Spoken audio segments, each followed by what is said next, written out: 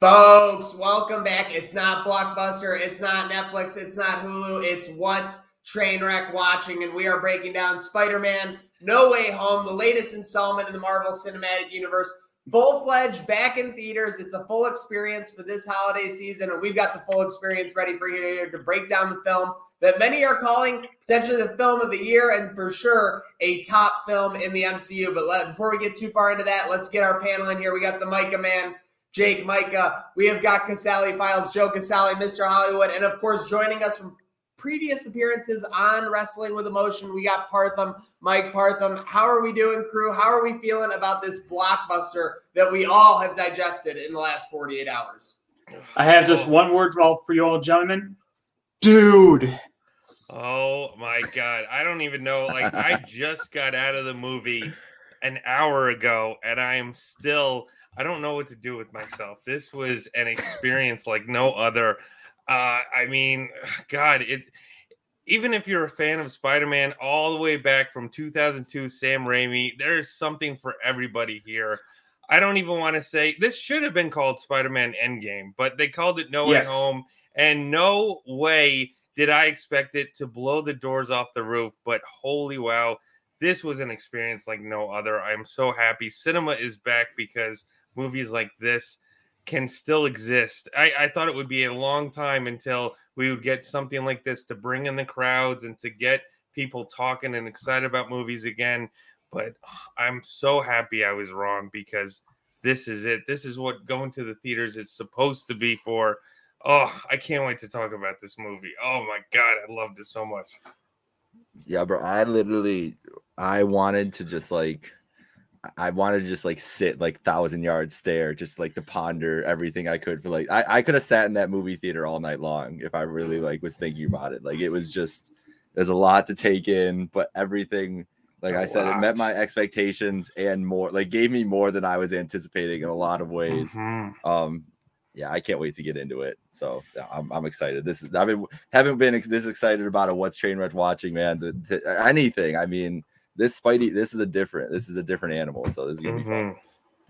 Marvel really is over delivering with these collabs. And before we get too deep into the details here, but in Endgame, you're told you're going to see them all on screen together. It's still overwhelming to see. You're told in this movie, spoiler alert, and again, spoiler ahead here on What's Trainwreck Watching with our No Way Home recap. You see all the Spider-Man on the screen. You see all the villains on screen. It's like you're still overwhelmed by all the interactions and all the things that can happen to them. So let's get into it. You obviously saw our reaction walking out of the theater, so let's get into the start of it, gents. We get into the first act, and things are chaos for Peter Parker, whether it's the Stark conundrum and the conspiracy around Mysterio. But it was interesting to see because typically, besides Endgame, besides Captain America Civil War, we don't really see the Avengers dealing with the fallout of previous films too much. But obviously, with Mysterio revealing Peter Parker, seeing that he is kind of, saying that he was guilty of these, crimes and things like that, seemed like they had no choice but to follow up on it and kind of bring it to a close and show the falling action from that Casale in this first act. Yeah. This movie literally started right after Far From Home. Like it was a great continuation. I mean, that's kind of what I expected it to be with the post-credit scene of Far From Home. I mean, sitting in the theater, seeing J. Jonah Jameson on screen and Peter Parker's Spider-Man. I mean, right off the bat, I was excited, when I first saw that movie back in 2019 or whenever it came out. And because, again, it started us fresh, completely new, where now we live in a world where people know who Spider-Man is. Spider-Man, Peter Parker. That's never been done in cinema before. So right off the bat, it took us to a different whole direction. And just as it kind of played out, he was just he witnessed it with MJ. He's trying to fly through. He's telling everybody like, "What do I do? What do I do?" Because this is a kid too. Like he's just so like not only out of everything he's been through. He literally, went to space for us. He did everything he could. He's the little guy in a big world. And then all of a sudden he's put on the spot with people thinking that he's a murderer. He's never been in this situation before where he's just, again, trying to do the right thing. But now people are blaming him for stuff that he knows that what happened was with Mysterio. He knew that Mysterio was a bad guy. but just like right off the bat, you know, he's in this new world where it's just very jogging, and I think it flowed perfectly. I think again it flowed perfectly from the ending of Far From Home, and it just brought us to a different side of Peter Parker and Spider-Man that we haven't seen, and that's exactly what this movie needed. Because I mean, this whole movie is something we've never seen before, and it shows, and it works. It works. Well, I was almost expecting Peter to kind of go on the run there for a second, like go on the lam or something, being a fugitive, like hiding out in motels or somewhere. But despite how his world got turned upside down, it was relatively normal. He had to move to another condo, and he could still walk places without kind of sort of being mugged. But still, you know, the implications for him and his friends were, you know, things were never going to be the same, and half the world likes him and half the world hates him, kind of like with some of the things we deal with nowadays in the real world, where it's just, you know, people on both sides, and it's very what do you say? Not bipolar, not. It's very divided. Yes, in Yep, gotcha. Yeah. And what I kept thinking about in, you know, the production sense was this movie, the way it was made, almost didn't get made, because after Far From Home, the reports came out that Sony and Marvel had a parting of the ways, and thank goodness for Tom Holland in more ways than one, because he got on the blower with some higher up executive and said, hey, we got to keep this together for at least a movie or two more. So it's interesting to think about what the movie would look like had Sony gone on their own and sort of split away from the MCU already. And there's implications of that, and we'll get to that later on as we see how the movie concludes. But I mean, Peter had to deal with a new reality, and he seemed to be relatively keeping it together for the time being. But yeah, it's I mean, this is something we've never dealt with for Spider-Man movies before. We've seen in comics with the Civil War story in that universe, but never Peter coming out. And it was going to be interesting to see if Peter was just sort of going to blend into the new Avengers and just have his identity revealed and just be kind of like Iron Man and Captain America, where everybody knows who he is, and he's just got to find a new way to deal with that. For sure. Yeah, and I think you mentioned a bunch of stories that they pulled from a lot of different stories. Now we can get into those more and everything with the way that they're going with Spider-Man. But this is the way that, like, the first act setting it up and just the beginning and everything. I was in shock, just like you said, that they didn't go somewhere, like that he was just able to like walk into Betty Brant put it perfectly, though. She was like, he's the most popular person in the world, and now he's got to conquer college admissions or whatever. Yep, and they just wanted to keep it. They wanted to keep it like focused on that, and it was great. But I was like, there's no way this kid would be like, how is he walking into a high school right now? No self-respecting administration would have that circus going on. And then they got a gym teacher who's telling the kid he's a murderer straight to his face. Yeah, like he's bringing Hannibal Buress as first there. He's hilarious. Mysterio was right. Mysterio was right. This is a horrible environment for this kid to be walking into.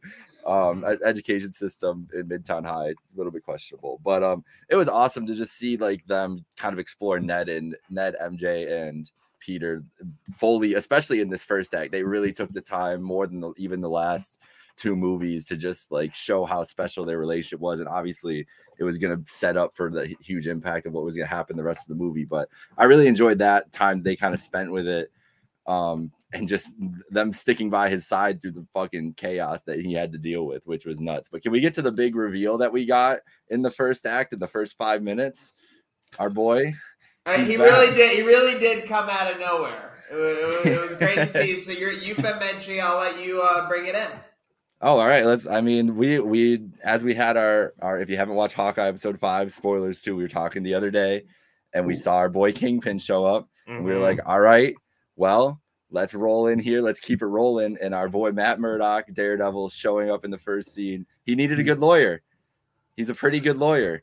I don't know if lawyering skills has any. I don't know if you need reaction time. Yeah, that was a little over the top. A little bit, but it was just a great moment to see. We'll get into as we go later, like where the MCU is going, I think this could have been a bigger reveal than it was in this moment. But just the fact to see them, those two characters, Peter Parker and Matt Murdock, the history they've had in Marvel Comics together on the screen together was a moment that fans have been asking for since 2002, since the first two movies came out. Yeah, I mean, just even seeing him. I mean, I love the Netflix stuff. I mean, some more than others. And I've said that, in our previous episode of Hawkeye with Kingpin. And, you kind of just like, once they showed Kingpin, that's why it kind of was perfect that they did the Hawkeye episode before this.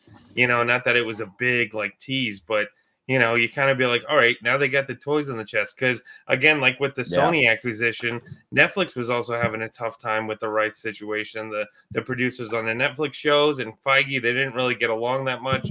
So once that kind of got in the air, because even once all the shows got canceled, people were like, wait a minute, like, is this going to happen? Yeah. Are they going to actually finally pop up in the movies? So to just see that, like, yeah, it was great. It was so cool that they have so many more toys in the chest. And I mean, what a way to reintroduce the character in like a kind of monotone way. It's not like we saw him like in the cowl or anything, but it was just him sitting there knowing that he lives in this world. And again, it put a smile on my face because of those 3 seasons of Daredevil. Mm-hmm. Charlie Cox plays a wonderful Daredevil, on that show. So, and it brings us to more possibilities like the Punisher and all this stuff. So it's very exciting. And not only just for just this movie, because listen, this is, again, like I said, this is the end game of Spider-Man movies.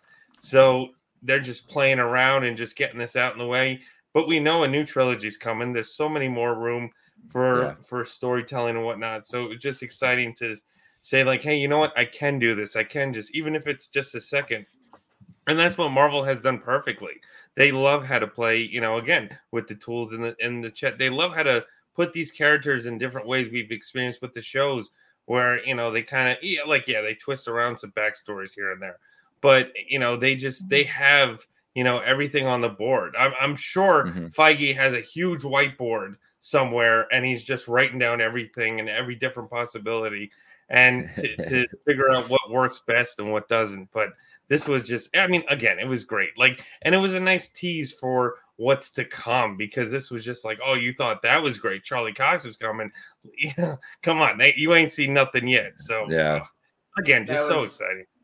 That was simply an appetizer. Yeah, and to sum up the first act, I think it was good because let's face it, for these first 2 films, Homecoming was kind of him reacting to being in the Avengers and still being a high schooler. Far From Home was kind of him trying to balance being an Avenger and being a kid at the same time, obviously. And this was finally a film where those 2 worlds were completely combined. He has to embrace that he's Spider-Man. Absolutely. There are the risks of people knowing and everything like that. And we found that out with Bugles. And like we said, sometimes you just have to focus on getting into MIT. Not everything needs to be an Avengers level threat. But obviously, they fail that Avengers level threat. They do not get into MIT because of the public controversy, the court of public opinion, as our friend Matt Murdock, mentioned, obviously.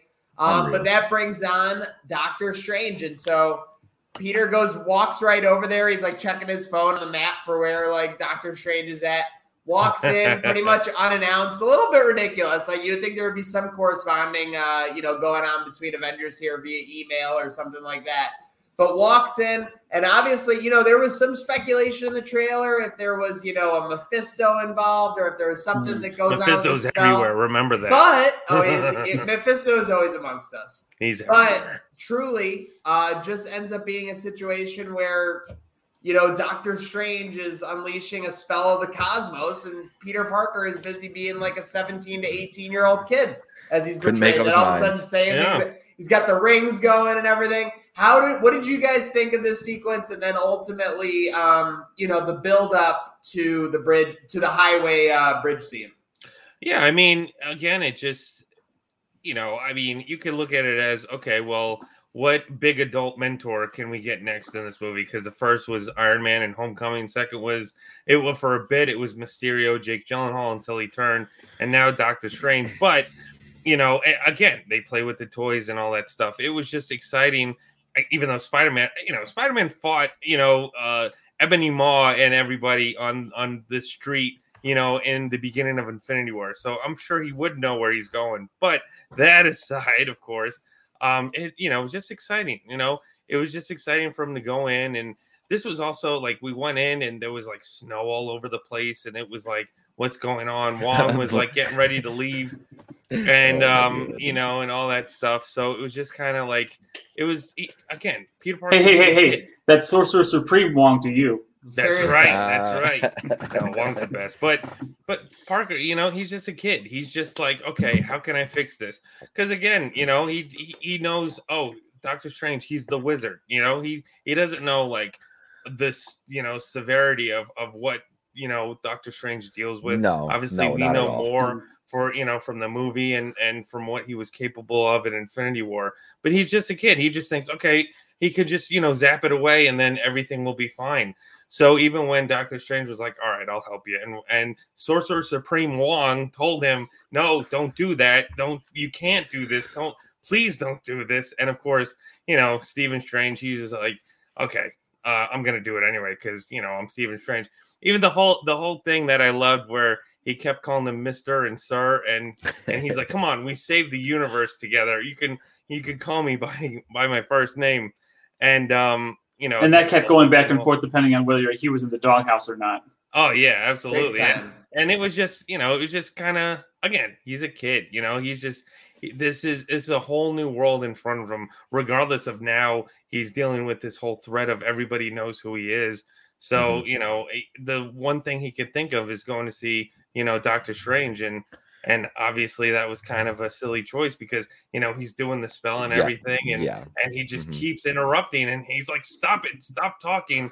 And then, we get our movie. So thank you for doing that, Peter Parker, obviously. All I got to say is it was a little weird that like Strange was treating the spell like bringing in the groceries and closing the garage door and like bringing in the dog versus like an interdimensional spell that can have some repercussions because you always see Strange be so responsible. I guess this was a little bit of his cocky side. Let's face it, at the end of the day, Stephen Strange was born out of a little cockiness to get to where he's at right now. Very true. So maybe seeing a little bit of flash of that. But yeah, again, and then that follows through, we'll talk about the other side of this, but when he's dismissing him, he basically like realizes he was listening to a kid who did no due diligence, and it kind of like makes Strange look like an idiot. But that's the balance of having a child in the Avengers or a 17-year-old in the Avengers. So very interesting. But yeah, great interaction obviously with them. If he still had the time stone, he knew the implications of messing with the timeline. If he still had the stone, he wouldn't have done it anyway. But he knows magic, and he knows how to manipulate that as it is. But for those of you who are on YouTube and watch the How I Should Have Ended It videos, I can just see their video right now where Strange tells him, okay, give me a list of all the people who you want to remember, and I'll just make one spell for all those people instead of having to invent new rings for each person that Peter subsequently thinks of in the moment. He was adding rings like it was pizza toppings, like, anchovies, like pepperonis, like it was absurd. Well, again, he didn't think this through. He just came in, as a kid would, to be like, oh, well, he didn't give it an hour, bro. I blame Doctor Strange. This is a situation, you know what I mean, though? Like, this is child endangerment. This is child endangerment. This is like when you blame the babysitter, not like the baby. Yeah. Obviously, the baby was going to want to do a spell and do all kinds of adjustments the last second. Pete didn't even give it. He didn't even give it like 20 minutes. He was like, I'm going right to the wizard. He's like, this is the only possible explanation for this is we're going to go to the wizard. So, I don't know. It was just chaos. Absolute chaos. I think Strange a little bit though was just thinking Wong. It's Wong Sorcerer Supreme. Like he's the one that's going to get in trouble, not me. Like this is Wong. This is really Wong told me I could do it. So he can help me clean it up, even though he said he did not tell me. It's Wong's problem. It's always going back to Wong. I blame Wong. And as we roll on here on What's Trainwreck Watching, of course, sponsored by Picasso's Pizza, we got to pay the bills. Hey, Picasso's freestyle. Let's do it. Hey, eating a couple wings with a couple kings. They're my favorite things. Hey. That's all I got. I'm not a good freestyle rapper. Wait, hold on. Wait for a second. So then obviously after we're dismissed by Doctor Strange, Peter goes onto the throughway and is like looking into cars for the MIT lady. Probably the least believable thing in the Marvel universe since time travel, if I had to say so myself. But he ends up finding her, and then all of a sudden, while he's talking with her, we get the reemergence of these classic Spider-Man characters, beginning with Alfred Molina as Doc Ock. What an appearance. How electric. I felt like everything that Molina did on this was a amazing testimonial to the character that was in Spider-Man 2, but also showed the way that it would potentially evolve. Casale, what did you think of this sequence on the, what would you call it again here? Like the highway bridge, the throughway, like the bridge scene that was always in the trailers. Yeah. It was in the trailer.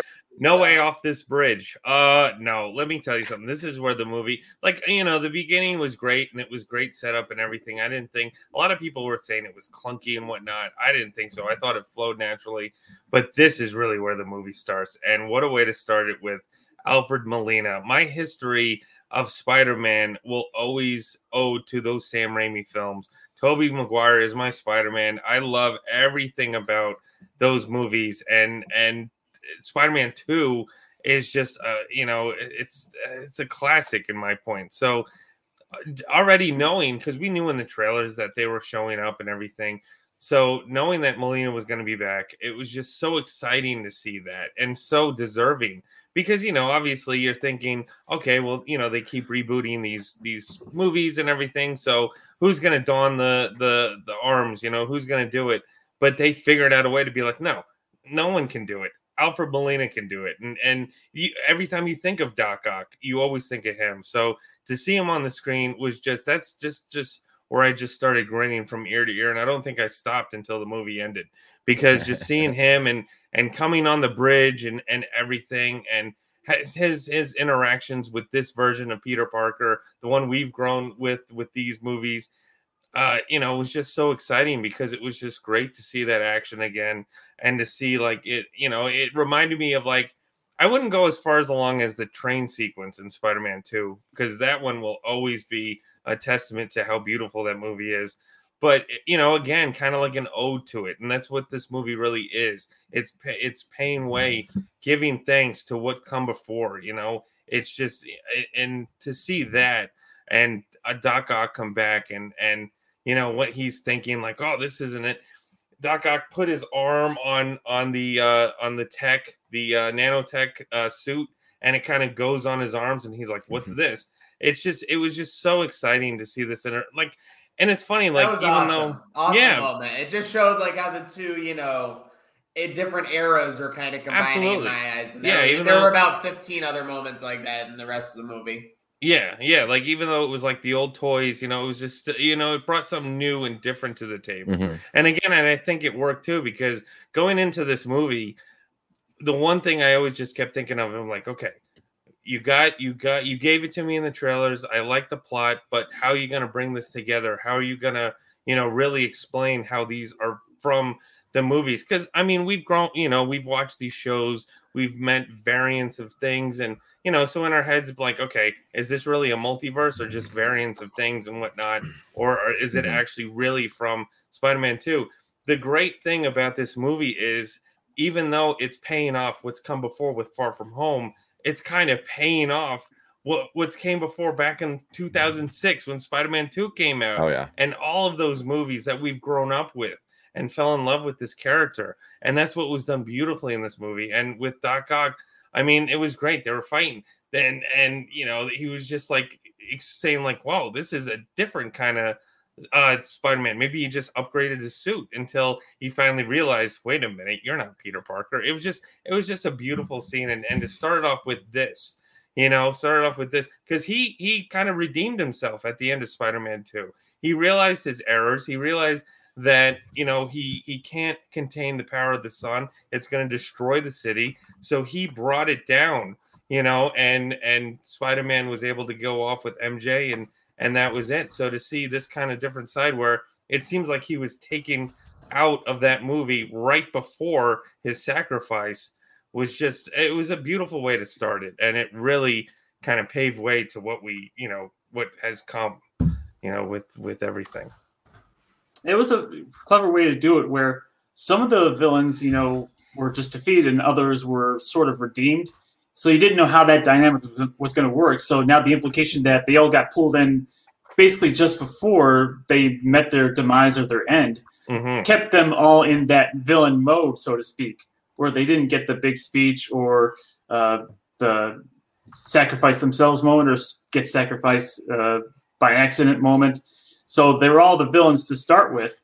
And then for Spidey and Doctor Strange to find a way to contain them and sort of control them was a great way to get that interaction dynamic going where they're sort of trading notes with each other. Wait, aren't you dead? Wait, aren't you supposed to look different? And so to speak. And that was really fun to see, them basically pointing at each other like certain other people would later on. But it's like all the toys come together at one time. Yeah, that was some of the most, there was, like you said, 15 other moments in this movie that it happened, but those down in the Wizard's dungeon, oh my god! Like there's really no easy way to put it. There's no sugarcoating when you're in the Wizard's dungeon. No sugarcoating at all. But I honestly wish that I'm going back to what you mentioned about the trailers, Casali.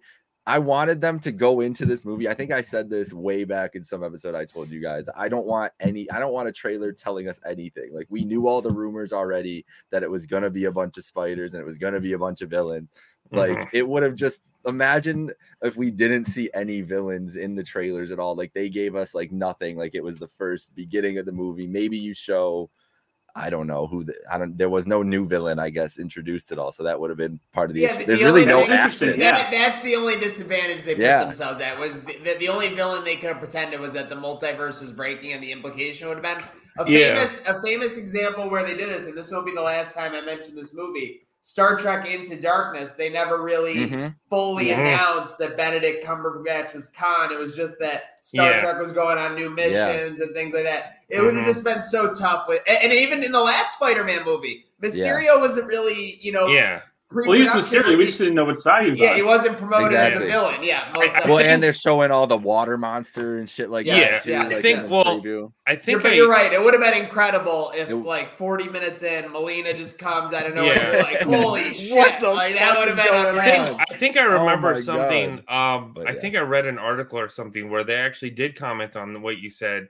And in the beginning, they felt that they wanted to maybe try and pivot where it was Spider-Man versus Doctor Strange, and that was what they were going to rely on the promotional material. And I mean, rightfully so. That probably would have worked a lot better than this. Even though it was still nice to kind of, get us in there. Box office records though going. I mean, you needed the carrot to get people back in the theaters, especially after so long. Yeah, exactly. Maybe that's the pivot, is they decide they're like, nah, we just need as many tickets ahead of time, like regardless of what people think of this movie, let's just get it sold. Because you're getting in not only MCU audiences, you're getting in people that grew up with these movies, the Raimi movies, the Webb movies, everything. So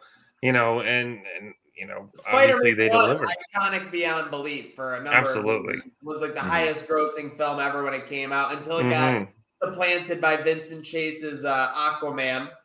But yes, would have been easy. Would have been easy to promote this movie as Spider-Man, Doctor Strange, and the reason being is that they end up facing off. So obviously, Peter Parker's, Spider-Man, kind of being a wholesome, everyone kind of can be saved character, comes up with the concept that, these guys can kind of be rehabilitated. We can figure out ways to fix them. We can figure out ways to send them back home in a positive way. And instead you have Doctor Strange saying, no, their only fate is to be defeated by Peter Parker. And that's what leads to our first fight scene is, where would you put this in? What, like the early, middle, second act, or early second act? Yeah. I think so. Early second act. Yeah. Amazing. Sorry, go ahead. No, this is by now Norman is already in the Wizard's dungeon, right? And this is because he also was on the bridge as well. And by the way, we got to talk about, because we talk about the pacing of this movie for 2.5 hours or 2 and change or whatever it is, and being able to be on the bridge right as Green Goblin is attacking and kind of screen wipe to the Wizard's dungeon was kind of a huge part of that pacing. That it wasn't just villain spam. It wasn't just here's Doc Ock, here's Green Goblin. Very well. It added to the fact that it was really building action. Yeah. So the Wizard's Dungeon played a huge role. Who would have thought we would have been seeing that No Way Home? But yeah, so we got the Spider-Man versus Doctor Strange battle. Casale, thoughts on the cinematography of it all? Did it live up to the hype? I mean, facing off. I don't know if they were firing kill shots. They were trying to more trap each other, right? Yeah, I mean, well, because once once he had, because obviously not only we met Doc Ock on the bridge, we also met Goblin on the bridge, and that was a little like, wait, who is that? Is that a goblin? What is that? And there he was able to get them both back to the dungeon. He came up with the plan where like, okay, this is what we got to do. This is this device. Well, first you got to rally up all these villains, and then this is the device that'll send them home and back to their demise. And our boy Peter Parker was like, no, I want to do the right thing. I don't want to just send them to their deaths. I want to give them a chance and explain themselves. And and Doc obviously was like, no, you can't. That'll screw up the multiverse. There's no other way.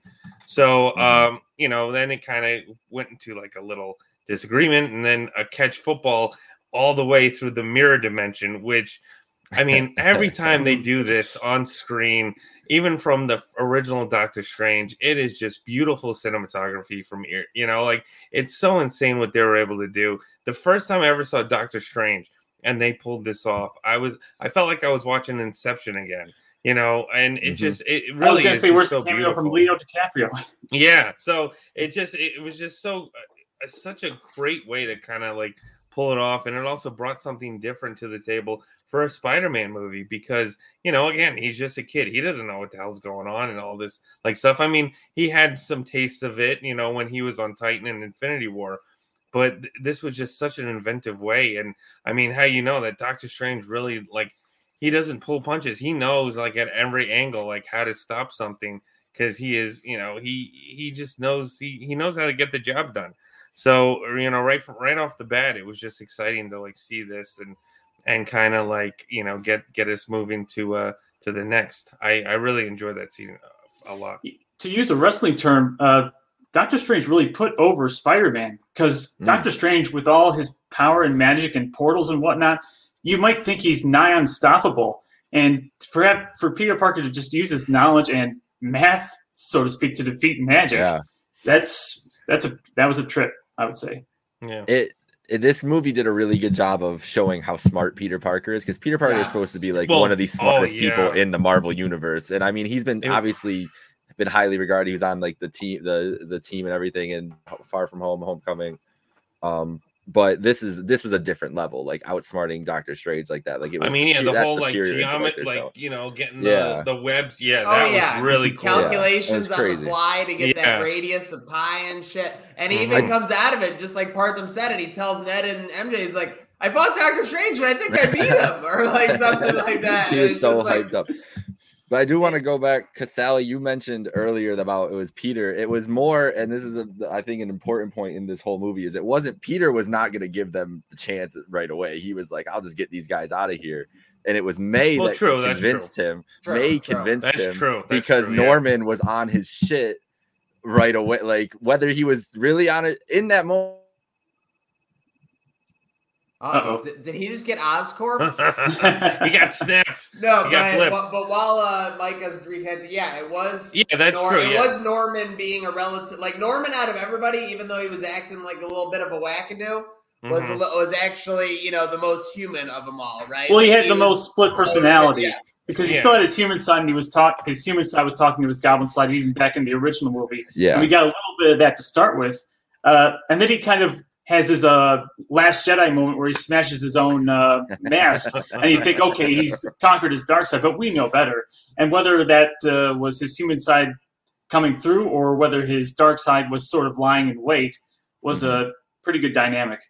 Mm-hmm. That is hysterical, his Last Jedi moment. As Peter also has the Emperor, with the lightning. We'll get into that in a little bit. But great Doctor Strange battle. And this leads to, a talking point. I guess we have it on here. I put on here. Spidey rehab. So we got the non-Fantastic Four of Electro, Sandman, Doc Ock, Green Goblin, and Lizard. So actually Fantastic Five.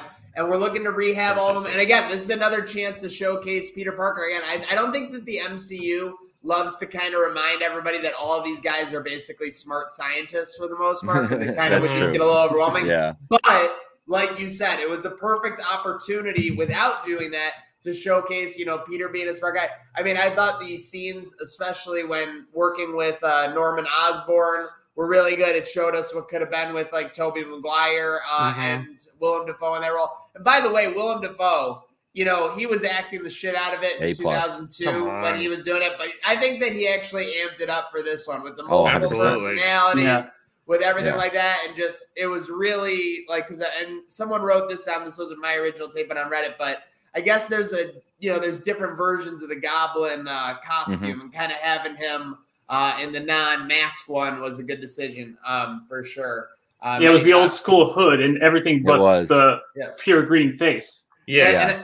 And so I love in Spidey Rehab, my favorite thing is that, you got Jamie Foxx, who's like, just like feels great about himself and looks at all the potential. He thinks he's on fleek. The lizard guy who's just kind of like, he was kind of the lamest to me. I'm not going to lie, like if I'm picking him.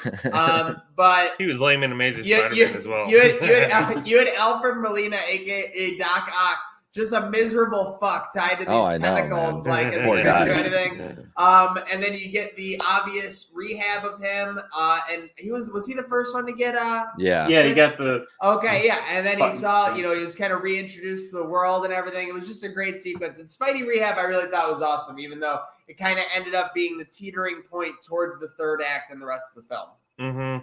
Yeah, no, I thought it was a great kind of way to kind of explain what their side was, what they went through already with Spider-Man. Their kind of like realization that, wait, you're not Andrew Garfield, you're not Toby, this is a new version that we've never faced before. And I think, to me, this kind of felt like a great way to, reintroduce them, kind of get us on the ball rolling. Like, not only this was a sequel to Far From Home, but this kind of felt like a sequel to the original movies, kind of like showing their story, progressing it into this film, which I thought was just, amazing in itself. But it kind of showed them in a way where it trusted the audience. I mean, there was a little bit where they kind of had to explain. I mean, of course, it's a movie and you got to know your audience, but it didn't feel like it was, oh, this is the lizard. This is what happened to him. This is what he looks like. Oh, this is Doc Ock. He used these to do it felt, even with the Matt Murdock, if you're not like super into the universe, like if you were a casual Spider-Man fan just seeing that because you saw like the 2002 and the 2010 guys were going to be in it, you probably missed out on the Murdock reference. I'm not going to lie, it was awesome that they did it with confidence, right? Which is what you're saying. They didn't have to overexpose everything. Absolutely. Like in bad storytelling, you always see that you get like expose with talking or explaining why this is Katana. She has my back. The sword captures the souls of her victims. You're so right. It's a perfect example. But yeah, no, it just made. I mean, it goes back to the pacing. The whole MCU has really just earned so much legitimacy because it's long-form storytelling, everything being connected, everything feeling like it's important.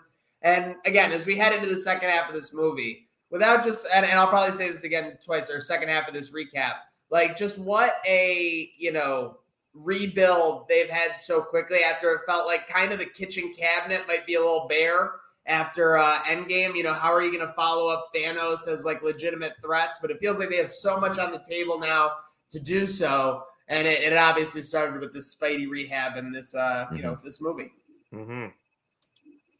Yeah, no, it just, again, too, and you kind of mentioned it before. I feel like, because, we know from, watching Amazing Spider-Man 2 that Sony was kind of like, I wouldn't even say they were out of ideas, but they really wanted to like push their version, because that movie came out around the same time, the Avengers came out and that story was already built. So Sony was kind of competing. Marvel didn't have Spider-Man yet, so they couldn't really do so. So, at the end of Amazing Spider-Man 2, it kind of seemed like not only they put so many villains in, at the very end with Goblin, Electro, and all that stuff, but then it was like the setup to the Sinister Six.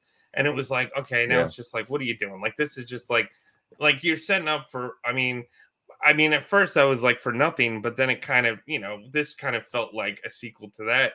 But this was I think this was an interesting way to do it. An interesting way to obviously we know like the Sinister Six, like that's what, his many villains, that's what Spider-Man always has.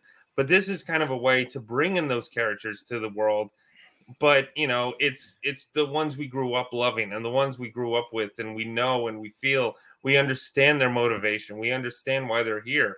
So it was just kind of like a beautiful way to do it. And all the way, like I tapped on, Alfred Molina, you brought it up, William Dafoe, him coming back. He was outstanding in this movie. I mean, all the way from, how he portrayed, Green Goblin in Spider-Man. He was cast. He really, if I remember correctly, he really wanted to do William, Green Goblin and all that stuff because he just felt like he looked like the character and he just really liked that kind of vibe to it. And I think when they were doing early, like pre-production, that was supposed to be like his general look, where it was supposed to be like a more like aesthetic feel to it. And then it kind of got morphed into the biker suit just to get like, whether it was, merchandise rights or, who knows at that point what was going on in their heads in 2002, but to have that kind of feel to it. Because when they were going and getting into this universe in this movie, they were kind of adjusting to it, like Doc Ock got the nanotech from Spider-Man. Electro kind of changed up his look. He wasn't the blue guy, thank God, from Amazing Spider-Man 2. No, he looked great. He looked great. And by the way, it wasn't the first or last time they did that, but mentioning that like his look was different and that his teeth were together, which were funny things that were like critiqued about that Spider-Man movie, and them just pointing them out on screen. Again, a benefit that Marvel gets to do because they've developed so much legitimacy with their audience. Absolutely. So it worked. One note on William Dafoe, I heard that he agreed to do this movie with the condition that he did his own stunts. And at 66, that man is a badass. Oh, yes, man. And you with bringing back wrestling in there, he showed off in this scene a nasty power bomb and one of the best spine busters I've ever seen in my life. So man was out here doing this. Oh yeah, that whole sequence in the condo was just like one big one-on-one match. I am shocked that was Dafoe. That was his one thing. He wanted to show incredible. He wanted to display the proper aggression. He was like, I need to do this properly. I think Sally made a great point though earlier about this scene was the Goblin scene for me, what it turned into, obviously. And you guys, there was that one moment. I can't wait to go watch this movie back because there's the one moment when he's in the lab where the camera's panning over and you just see the look he has on his face and you're like, oh, it's gone. Like you're immediately like, that he's slipped and he is gone. And he's the Spidey tingle, right? Where the camera's kind of in his face as he's looking around and trying to figure out what's going on. And that's the best Spidey sense I've ever seen in a movie, and of all these movies, like the way they portrayed that, just the intenseness that he got for that. And then the whole conversation that him and not Norman anymore, it was full Goblin. And you said earlier, like the facial, like his face, like he had such great facial expressions and everything. It was like that was a very creepy Goblin, and it was really all you could ask for from a Goblin character in a movie. Like it was, and that's why they brought him back. It was so great. I just really loved that little part from when you could see his face, and then Peter walking through having the Spidey sense, and then Norman's interaction with May too, because I mean they have history, especially that Norman in Spider-Man 1 obviously interacts with May, knows that universe May, and they didn't get along either. Like they didn't like bad holiday dinner. I mean, it went very bad with them. Didn't like each other. Didn't get slapped this time. Exactly, didn't get slapped. And so he knew to go to somewhere deep down, either whether it was Goblin or Norman in that feast scene. I still think it was Goblin just pulling the long con, but just knew of May. And I think that was the important dynamic to go through, because he knew of that and knew that May would take him in and do whatever, and then he would be able to get whatever upper hand he needed to get on Peter there. If we didn't get any Goblin action in this movie, if we just got William Dafoe as Goblin, just talking and mocking and, playing these mind games with Peter in that voice that he does, I think that would have been enough for me. For sure. Absolutely. There's no doubt Dafoe was stunting in this bad boy. And that's when we get to kind of some chaos in the end of the second act here. The Bugle. So we got J. Jonah Jameson. He gets his glow up from just a green screen in his mom's basement to he's got a big studio with all those organs. I think that was what they were trying to portray with that with those two cutscenes. But obviously, he's trying to go get some footage of Spider-Man. Kind of rare to see Jay Jonah do it himself, but I guess he's going Thanos. I'll do it myself. And then we obviously get Aunt May, and out of nowhere, we get the great responsibility. I will say that when I watched this scene the first time, so she kind of gets battle-starred by an explosion, and she was still moving, and I'm like, how the hell is she still moving? She should have absolutely died. Mm-hmm. And then, again, I know we're here on What's Train Rock Watching. We're 45 minutes into if you're at this spoiler alert. Come on, Aunt May does not make it. This was a gut punch death. Man. This was a Marissa Tomei, has been a fit like a leather glove or whatever you want to say that's like comfortable or whatever in this series. She was a seamless fit as Aunt May. Great vibe with Tom Holland. And she gets, I call it battle starred because she kind of gets like explosion, like up against the thing. She has her scene where she tells him great power comes great responsibility. And this was a gut punch, guys. How did you react when this all went down? Yeah, it was, like all the way through, it really just, it was devastating. It was something, that we've kind of never seen before, even though we had, we've had those Uncle Ben moments in the previous franchises, and those hit the same. This reminded me of, the Raimi Spider-Man with Uncle Ben, getting shot and Toby having to go through that. So it was just such a gut punch, especially like the journey that Peter Parker has gone through so far, realizing how much he's lost and how much, all this stuff is going. He's in this new world. He's with his friends. He's in this new loving relationship with MJ and all this stuff. Mm-hmm. And, them trying to experience like what college is going to be like and like if they can get in and stuff like that. So he's already having all this stuff.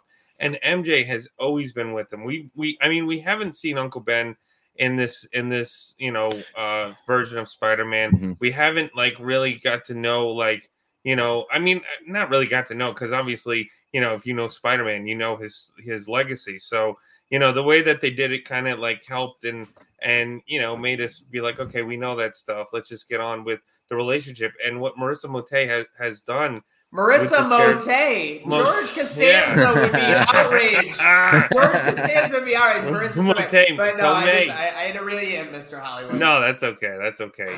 Mr. Maniac. But it just, what she's done since Civil War, and all the Spider-Man movies, she really brought it out and gave us a different side to Aunt May, something that has just been so loving. So going through this was just so heartbreaking because, again, Peter, he's just a kid, this is just what, he's just trying to do the right thing. And this is, the greatest loss that he could ever have. And it's just real, like, it was so, like, I was getting teary-eyed in the movie. It was just so heartbreaking. Oh, yeah. Dude, I was what was going on and the devastation of doing this, of bringing the Goblin in here. Because, Goblin, he tried to do that to Toby's, with Aunt May and with MJ. Yeah. And he finally succeeded out.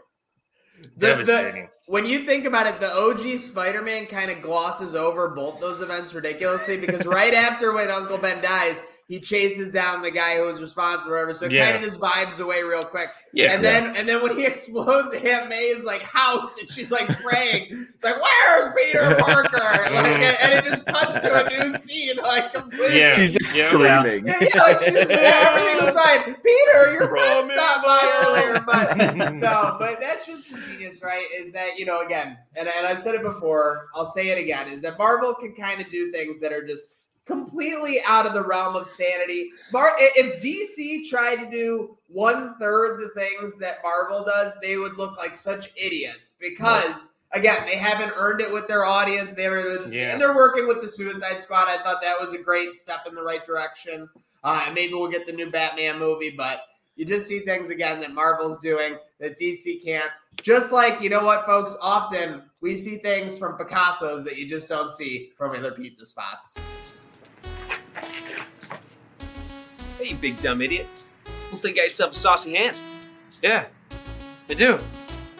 Try yourself a Picasso boneless wing. Maybe next. Right?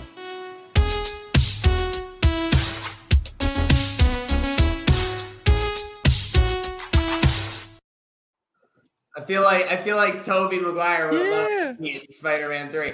But folks, we are getting down. Sorry. Go ahead, Partham. Let me just touch on Aunt May for a second. Yeah. Because they didn't give us Uncle Ben at the beginning, because we'd already gotten that from the other two Spider-Men, and then they would sort of bring that dynamic in later on. But so because people were tired of seeing the origin story and seeing Uncle Ben die over and over again, like you said, they sort of built to it. They did things in reverse. Marvel did. They said, well, you know Spider-Man's story, so let's just get right into Spider-Man. And so it was almost like hearing the payoff to Avengers Assemble in Endgame, because they implied sort of those sorts of things, but now they just came right out with the line at such a critical moment. Yeah. And Aunt May became the stand-in for Uncle Ben at the tail end of Spider-Man's journey, not necessarily the beginning. Yeah. Well, I think this scene, what you just said, is kind of perfect, because I think this whole original trilogy is really Peter Parker becoming like actually Spider-Man, like the Spider-Man we know from the other two movies, the Spider-Man from the comics. Like there's been all the criticism about Peter Parker being too much Stark tech in with the Avengers right away and everything. That wasn't exactly, he was Spider-Man, he had all the powers, everything. But once you get the great power comes great responsibility is the thing that makes him Spider-Man and every other thing. So if this is the first instance he's heard that, then, and obviously, like you said, in such a moment, like a climactic moment, like I was waiting for it. Like I knew it was coming. I was I got so excited, even though I knew terrible things were about to happen to see it. I was like, oh.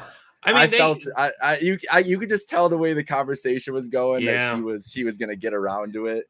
Because they even did it in the Amazing Spider-Man movies. They kind of paid homage to it.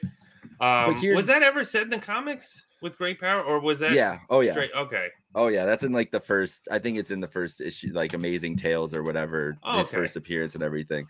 But the thing, so the interesting thing about the MCU, Peter too, is that the only thing we actually know about Ben Parker is he had, on the one suitcase was Ben Parker's in Far From Home initials in Far From Home. That's the only reference we've had to Uncle Ben. Now they have that freshman year show that's about to come out that's supposed to explain before he turns into Spider-Man, right? So maybe there's spider action, right? Maybe there's some Ben Parker in there, and then the parts that we missed between then and Civil War is when Uncle Ben dies and whatever else happens. But that's the only mention we've had. So I mean, who knows? Like, maybe that's already happened before, and it was something that you remember in Civil War, I think Peter had some offhand comment about this has been a tough year for Aunt May. I guess that was the allusion to losing Uncle Ben, but I guess it wasn't as traumatic as him being shot by someone that Peter could have stopped in the first place. True.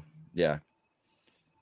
Well, I'll tell you what, who's not stopping, and that is Ned. Even when Spider-Man's down in the dumps, even when he's at his lowest, Ned is looking for a way to help. So he's looking for Peter Parker through the strange portal. So if you want to make a Star Wars reference, this is kind of like, when Finn picks up the lightsaber in what is that? No, it's more like Force when Rey uses the Force for the first time. But I'm saying that it kind of doesn't belong with Ned. Like, so I don't know if Ned's actually going to get this power. So it's a little weird to see. Well, I've got some Ned is theories, opening up some portals. Oh, I'm sure there's all kinds of stuff coming from the There's some Ned theories. And this is how they do it. So it's a Doctor Strange accidental spell that gets all these villains into the universe, and it is a Ned accidental portal that introduces us to the characters, the greatest spoilers, kind of like the CM Punks to AEWs. We knew they would be in it. We just didn't know how it was going to be. And eventually, of course, they come to the portals. My theater wasn't going nuts. I was leading the way, but I was excited. I was fired up. It's a really big moment when, even though you know something's going to happen, you're still excited by it. Yeah. Yeah. I mean, we kind of like, we knew it, we just had that feeling. We knew that was just going to be the case. I mean, I have to give an award to, because obviously the first Spider-Man that shows up is none other than Andrew Garfield Spider-Man from the Amazing Spider-Man movies. I have to give all the awards to Andrew Garfield of how much he has dove every single interview saying, I'm not in it. I'm not in it. I'm not in it. Like, man, he was like, scared, bro. He couldn't handle the he spoilers. understood the assignment, you know, like that's just, he just, I mean, again, we just knew, but like he just didn't want anything to, and nobody, I mean, I don't remember anybody going up to Toby asking him if he was going to be in it. It was all, well, obviously Andrew was going through like promotion for his Tick Tick Boom movie that just came out on Netflix and whatnot. So it just, I mean, holy crap. So when you saw it, it was just like fulfilling. Like that's what it was. Yeah. It's just like you knew it was going to happen, but you just couldn't wait for it to happen. And it, you know, it's always interesting how they always do it. It's the same way with Endgame. You know, when I was getting ready to sit down for Endgame, all you're thinking about in your head the whole time is, okay, but how they're going to bring everybody back? How's everybody kind of come back? What's going to happen? Same thing with this. You're thinking in your head, I'm like, okay, well, how are this both Spider-Man's going to get introduced, or is it going to, you know, fit everything like that? I mean, this movie had a very hard time because it premiered a couple days ago, and you know, I mean, as much as you love fandom, you also get the negative side where there's just so many people that trying to ruin for the rest of us and trying to take those moments away. The way I always look at spoilers is I just still want it to work. I don't care if I know that they're coming. I just still want it to work and feel earned. And it did because, you know, again, like I said before, is this a different variant? Is this like, are they going to do a freaking, what was it? The Quicksilver and WandaVision, you know, are they going to do that reveal, which that I still can't get over the Ralph Boner. It's just like, you know, because the whole time watching WandaVision, I'm like, that's come on, that's Quicksilver, that's from the X-Men, like they're gonna do it, and then they just do that. And I'm like, so, you know, of course I had my doubts. I just want them to do it right, and this, you know, it just worked. He was right from after Amazing Spider-Man 2. In a way, it kind of helped because I do enjoy that film, but it's not my favorite. But, you know, it's the same with how Endgame kind of paid off like Thor the Dark World. You know, it's not my favorite, you know, MCU movie, but the way that they interpreted it kind of just worked and it kind of enhanced it. You know, like he was kind of dodging off like, yeah, you know, I was Spider-Man, you know, I was fighting the Rhino, all that stuff. Like it kind of, you know, it kind of made sense for how he was introduced, you know, how it was just, it took place right after Amazing Spider-Man 2 and then some.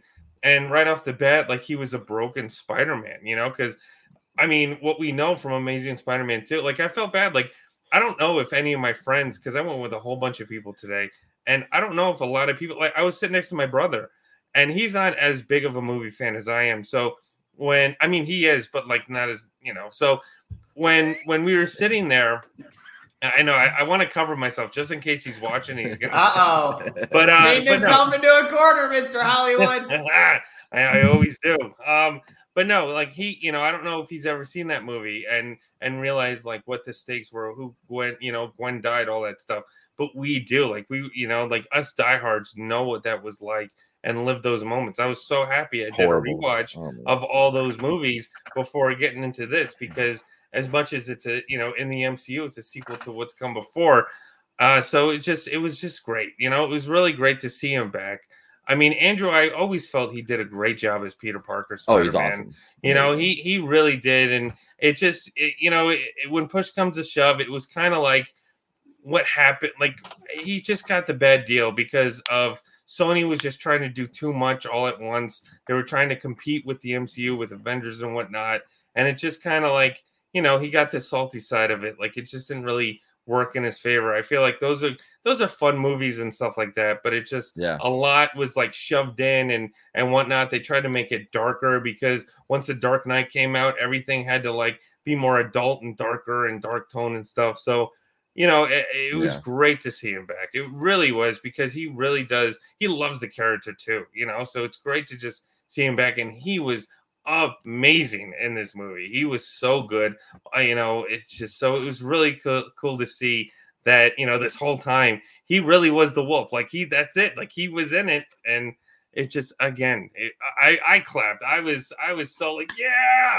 You know, that was one of those moments where my friend next to me was like, "Okay, you okay, bro? Like, what's going on?" So, yeah, no. Are you talking about the final battle scene that you were just talking about?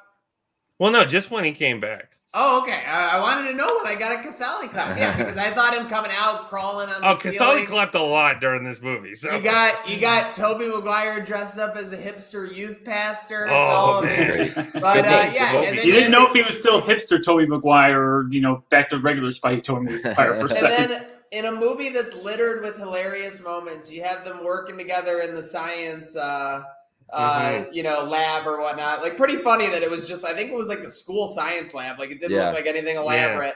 And he's talking, and Ned is talking with Tobey Maguire and Peter Parker. You ever have a best friend? And he's like, yeah, he tried to betray me and kill me, and he died in my arms. And he goes to Peter, I'm not going to try and kill him, betray him in my arms. Just so absurd. The bonding between them was that's the fun of this, is the trading notes from all these different universes and all these different experiences and like how similar and how different they are. And I think we got a lot more three-way spider interaction than I think we were going and expecting. I thought we were going to have those two coming in like Endgame, like through the portals and save the day at the very end with the final battle. But we got them all just interacting and just being buddy-buddy. And the funny thing is, sorry, Micah, is that if I could change the film, and I would change it, I would just throw in 15 more minutes of the alternate Spider universe. I would take 3 hours. Give me 3 hours with just more Spider, and I'm fucking living, dude. That'd be great. But that was the point I wanted to hit about the Spidey's coming back. Is first of all, first point was talking about Andrew Garfield, and it showcased one of the big themes they wanted to sell with this movie is how important the the Peter Parker and Mary Jane MJ relationship is. And you said that Andrew Garfield is the broken Spider-Man. Well, he was the one without the MJ. And that's really like one of the I think the selling points they did really hard, that with the difference, and even just showing Toby and Tom kind of were bonding a little bit more and they were more alike. That was really the only similarity they kind of had together. So I thought that was an interesting note and kind of a good way to differentiate them too, because obviously it's three of the same dudes. You got to try to make it a little different between them. But the having them come back, not just in a spot duty, but really like being the emotional like weight for Tom Holland, like after he goes through it, everything we talked about with it just happening, couple scenes before with Aunt May. And how about that? This, like, after the Aunt May scene, I was like, how the fuck does this movie get back up? I'm like, dude, I'm like depressed. Like, this sucks. Dude, and then all of a sudden you see him, and then you see Andrew Garfield Spidey just standing there, and I'm like, that's it. I'm back in. They did it. They pulled it off. They figured it out, and then you knew it was going to be a fun ride the rest of the way. But I thought it was awesome that they kind of let them be that role for Peter, Peter MCU Tom Holland there. Absolutely. Because it was the only people who could really understand, right? Like, that's what he was saying. So it was a cool moment there up the top of the house. Yeah, because they did it in a way too where it was just kind of like, again, yes, this is Tom Holland's story, but like, they know there's people in the audience, like, but like we, who grew up with Toby, who grew up with Andrew, like having Tobey Maguire come back, like, again, that's my, that to me that's my Spider-Man. That's what I grew up on. That, like, I love those movies to death. So to see him come back was just, I mean, like, that was when, again, grinning ear to ear. It was just so excited to see him. And it was just great to, like, showcase, like, his involvement, like what he went through, because he was an aged up Peter Parker, kind of like what we got in Into the Spider-Verse. Not really, not as much, because that one, he kind of like, lost a little bit of himself. He, gained some weight and whatnot, wore the sweatpants over his suit. But in a way, this kind of like was that, this was he, like he grew up, this was a Spider-Man aged. This was like the Logan Spider-Man, so he aged, he went through his stuff with MJ, and the one thing, like right off the bat, the emotional points that we get is, Peter is going from like he lost Aunt May, and Toby's, Peter 1, Peter 2, Peter 3, we'll get to that, but he understands, he knows what he feels like, oh, like you just lost Aunt May, like I'm here for you, like it's okay, like, so that, I mean, come on, like that's literally like seeing them, like just seeing them back was just like, I cannot believe that I live in, like there was always rumors that they tried to do a Spider-Man 4. They tried to do this stuff, but they never did it. And, it just got reboot after reboot. So to just see those stories pay off, those characters that we grew up with, it was just magical to see that. Like, it just, it was awesome. Yeah, born on Tobey Maguire's performance there, and him being the Logan Spider-Man, so to speak. Throughout those original 3 movies, I mean, he was this like, shall we say, dorky, happy-go-lucky guy throughout pretty much everything except the end of the 3rd movie. He was just, living the life, so to speak, even if he had his own emotional problems. But here we see the weight of everything that's happened before him, and implying that maybe him and MJ are still together, but it's complicated. They're still probably trying to work out the whole girlfriend while being a superhero dynamic. But always he seemed a lot more self-assured, even if hasn't quite figured it all out yet. Affirmations, bro, they work. He's got positive self-talk. He's up there. He's like, there was a great little scene that I'm sure we'll talk about here when he's talking to Andrew Garfield. And I think it was, they did, noting on Tobey's performance, to be the stark contrast from Andrew Garfield to, especially in the scenes that they were in together, and just the 2 different sides of Spider-Man and everything. I thought, and the top of the rooftop too, Garfield was just sold that, like, even before he mentioned the word Gwen, like, just the way that he was like portraying how uncomfortable he was listening to it, just thinking about it and everything. Yeah, they were just on top. I mean, those are 2 world-class actors, those 2, obviously, and had been in such great roles even since those movies have come out. So it was great to see them kind of be able to flex those different muscles that they didn't really get to as much in their own trilogy. Closure. So, well, not even trilogy for our boy Andrew, but yeah. No. Well, there's a lot of things in the Amazing Spider-Man that they weren't able to pay off, like storyline-wise, like his parents, what were they doing on the plane, stuff. Because that's where it just got messy. Spider-Man 2, but it's definitely an emotional closure for both him and Tobey. Again, sure. This really, it's the end game of Spider-Man movies. Like it's something that we've never even thought. Like I never thought in a million years, like I said before, that we would see Tobey back and Andrew Garfield back. Like who would have thought that they were able to pull it off, and they did, because we really got that closure. Like at the end of Spider-Man 3, he was just trying to get back with MJ and all that stuff, and he was getting closure with Flint Marko fading away, that he killed Uncle Ben and all that stuff. Even at the end of Amazing Spider-Man 2, that whole same thing with him kind of realizing, like, even though I lost Gwen Stacy, I still have a job to do.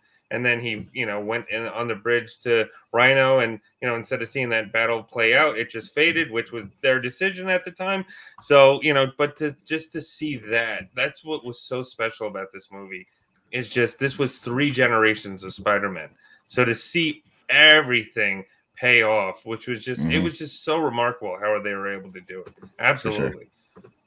It was absolutely a stick the landing moment, which I think they've done, like we've alluded to, in Endgame and obviously the first Avengers film. And let's get into it. We got the final battle on the scaffolding that everyone's seen from every leaked photo over the last 4 to 6 months.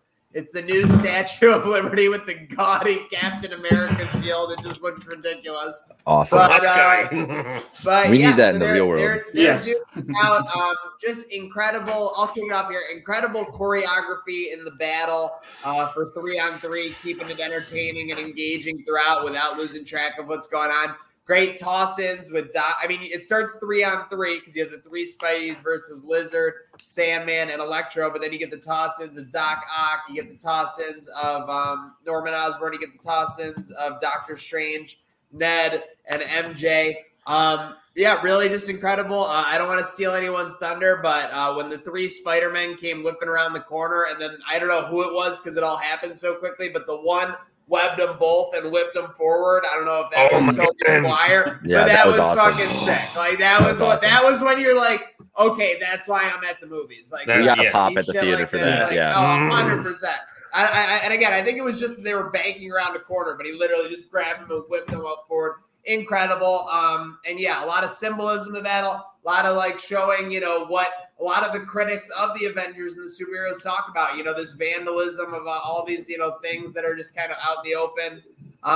What did you guys think of this final battle? We'll get into the fallout and the multiple endings and the implications there, but let's just talk the action. Sounds good. Okay. Oh man. I mean, first I want to start off with one of my favorite aspects of this whole scene. Again, it was great. This was Endgame levels great of that final battle.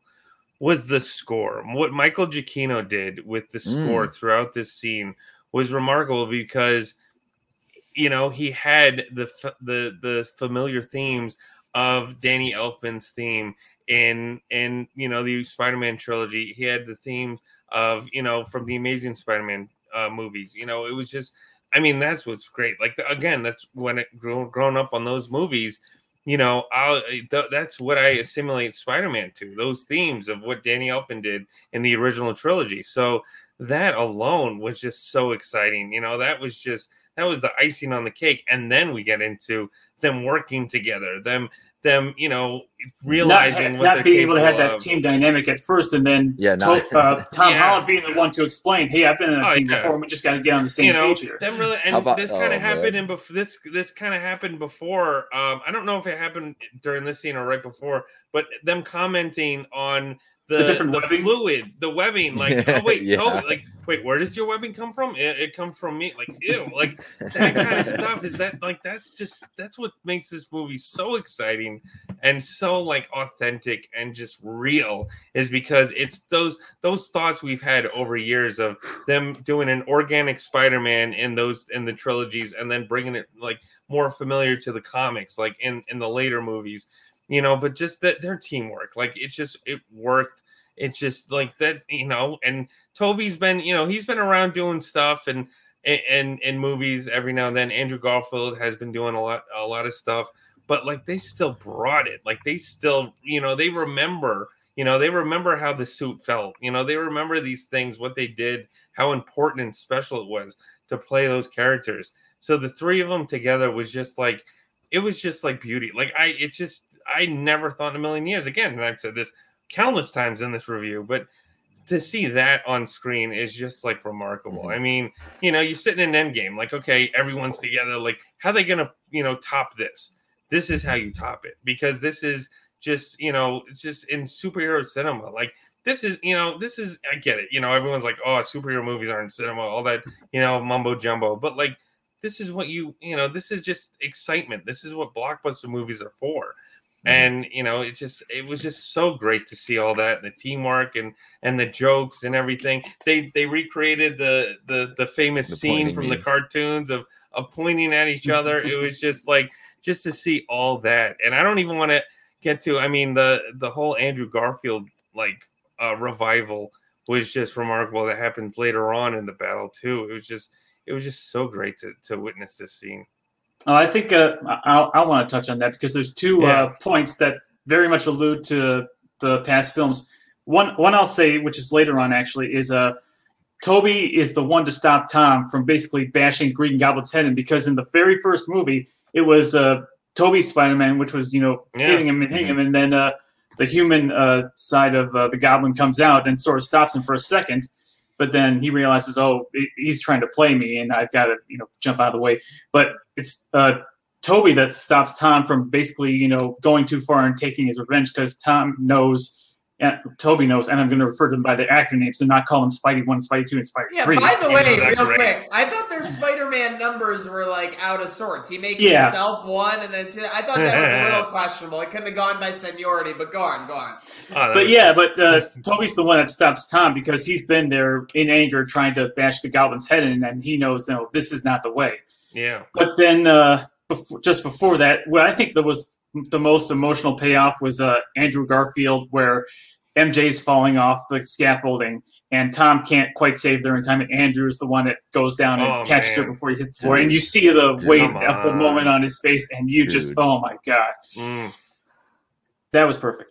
Absolutely. I was a mess after that. Let's not wait anymore and talk about the Garfield overlying, redemption arc, because he was shit on as a Spider-Man. I remember one of the biggest like critiques of him when he was like too good looking to be Peter Parker, when you think back on it, like that was ridiculous. But I mean, it just seemed like there was a lot, whether it was him coming through the portal first, so he wasn't, upstaged by Maguire obviously being the first one, or if it was, his acting during the battle, or his vibe, or, spider bonding with Maguire by cracking his back and stuff. Or obviously, as we're discussing the final battle here, saving MJ, which is something that was so monumental in the overall Spider-Man story, the MCU, that a lot of people from that trailer were just predicting that Garfield Spider-Man was going to be the one in position to save MJ in that situation. So really incredible and a really build up. And you got to be happy for Garfield because, I think that I don't remember the media, 8 years ago or whatever when he lost the gig or whatever, but I do seem to recall it being pretty negative, painting him in a bad light or hard to work with or things like that.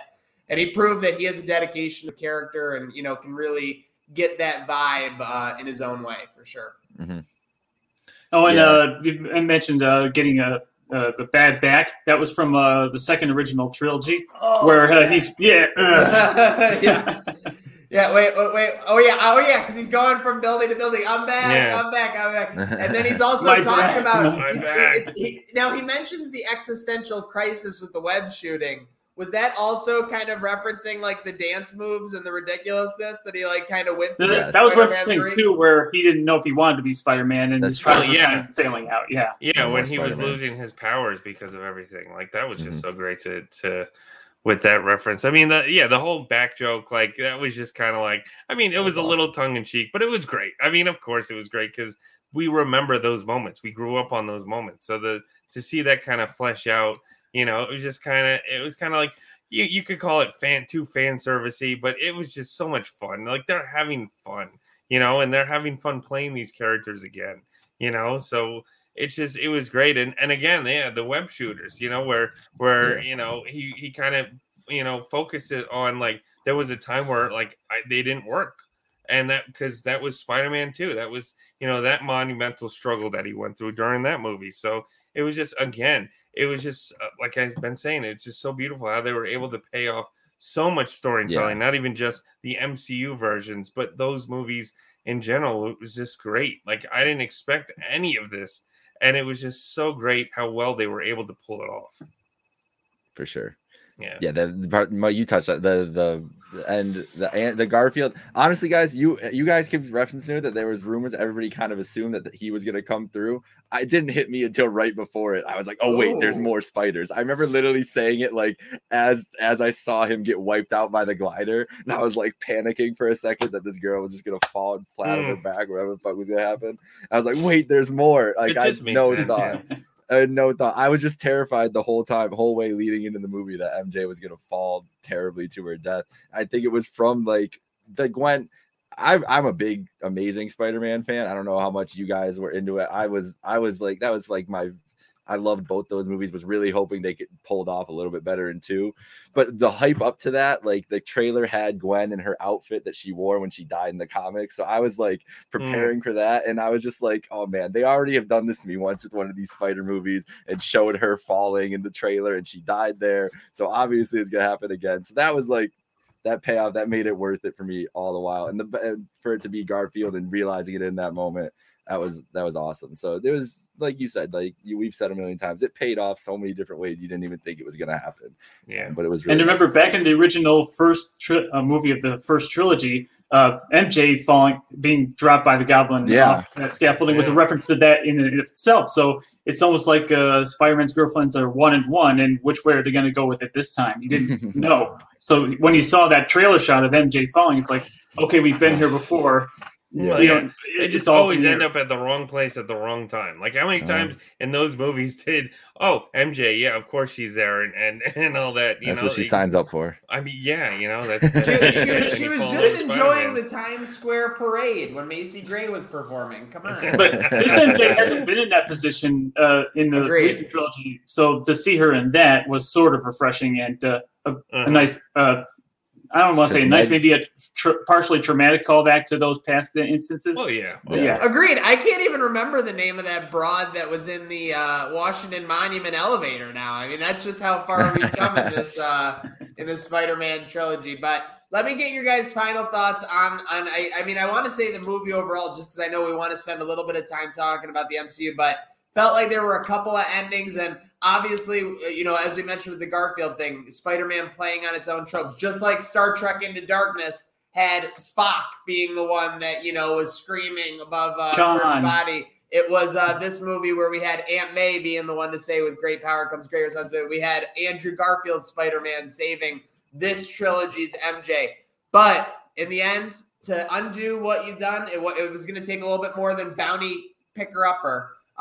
We got Doctor Strange putting the spell back And again, spoiler alert, obviously incoming if you're 7 to 9 minutes into this. But everyone has to forget who Peter Parker is. We kind of alluded to it. We were talking about where this movie has left the Spider-Man universe. But essentially, it's left it right at the end of where Spider-Man 1 was in the early 2000s. He actually, through a course of events, he sees Ned and MJ happily into MIT. He has this huge plan where he's going to go, make a reunion with them and tell them who he is. And he realizes that they have the lives that, they wanted. And as much as he loves them, I think there's kind of a moment where he kind of, shuts it down. It's just like when Tobey Maguire shuts down Mary Jane in the end of the first one. So it kind of goes against what Spider-Man wants, but what he realizes is for the greater good. Again, a couple of multiple endings here. What did you guys think of how No Way Home was able to kind of land? Obviously, the movie stuck the landing with the appearances, the cameos, the performances, the action scenes. Where did you land on the ending? There's also a sort of butterfly effect feel to that ending, because at the end of that movie, he wanted to get back with his friends, but he knew that they were better off without them, so he just moved on.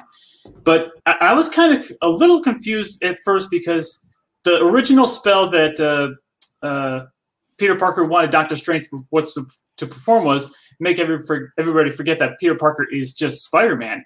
But what we got at the end, and I might have missed something, where everybody forgot about Peter Parker completely. He had to change it to Peter Parker because he couldn't do the same spell again. Yeah, Like they had already had that contain spell. So if you wanted to do that spell, it would have had to have been the one that was all fucked up. I think that was the understanding that I got. Yeah. And that's a great way to make the total reset happen. Yeah. Yeah. Because you can't just do it the nice way. Now you got to do it the nuclear option way. Exactly. Yes. And because he's and Peter, I think the part of it was too that everybody was going to keep coming because there were all these. He's like, there's infinite universes, and how many people know who Peter Parker is? Who did we see there? We saw the Rhino guys. Craven was in there. Okay. Craven was in there. I think Scorpion was in there too. Those were the only three that I. They hear about Morbius. Morbius. I saw that he might have been one of those two. Yeah, the Rhino one was the only one I could clearly tell who it was. Mm-hmm. Mm-hmm. Well, yeah, no, I'm the whole ending. I mean, maybe I'm getting too far ahead with this, for the future. Like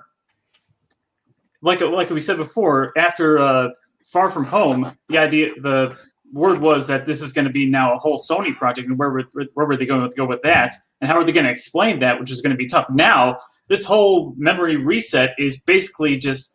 I don't know if they're going to continue somehow in the MCU or if Sony's going to go in a completely different direction, but they're basically hedging their bets one way or the other, just depending on where they want to go within the MCU or within their own little universe now.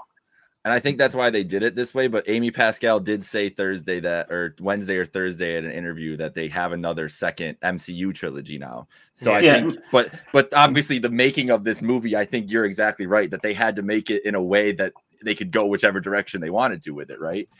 Yeah, I only heard I hadn't heard that interview before, but I only heard that this movie and an appearance in a future MCU movie, which now is going to be tough to pinpoint where that movie's going to be and how they're going to explain. Well, hey, Spider-Man's back. You all forgot me, but this ending was tough, and you. Like at the end of Spider-Man 1, he's basically on his own in a rundown apartment, listening to the police tracker for any crimes. But now instead of having, he goes to visit MJ or he goes to visit Aunt May, now he's basically got nobody. There's basically just him and all the crime he has to stop. Not much of a supporting cast. Mm-hmm. So it's just a blank canvas from here on out. Yeah, I mean, it was interesting because the way that this started out was. Something we've never seen before, that everybody knew who he was, to then go to the complete polar opposite, where it was like, holy crap, like now nobody knows who I am. And it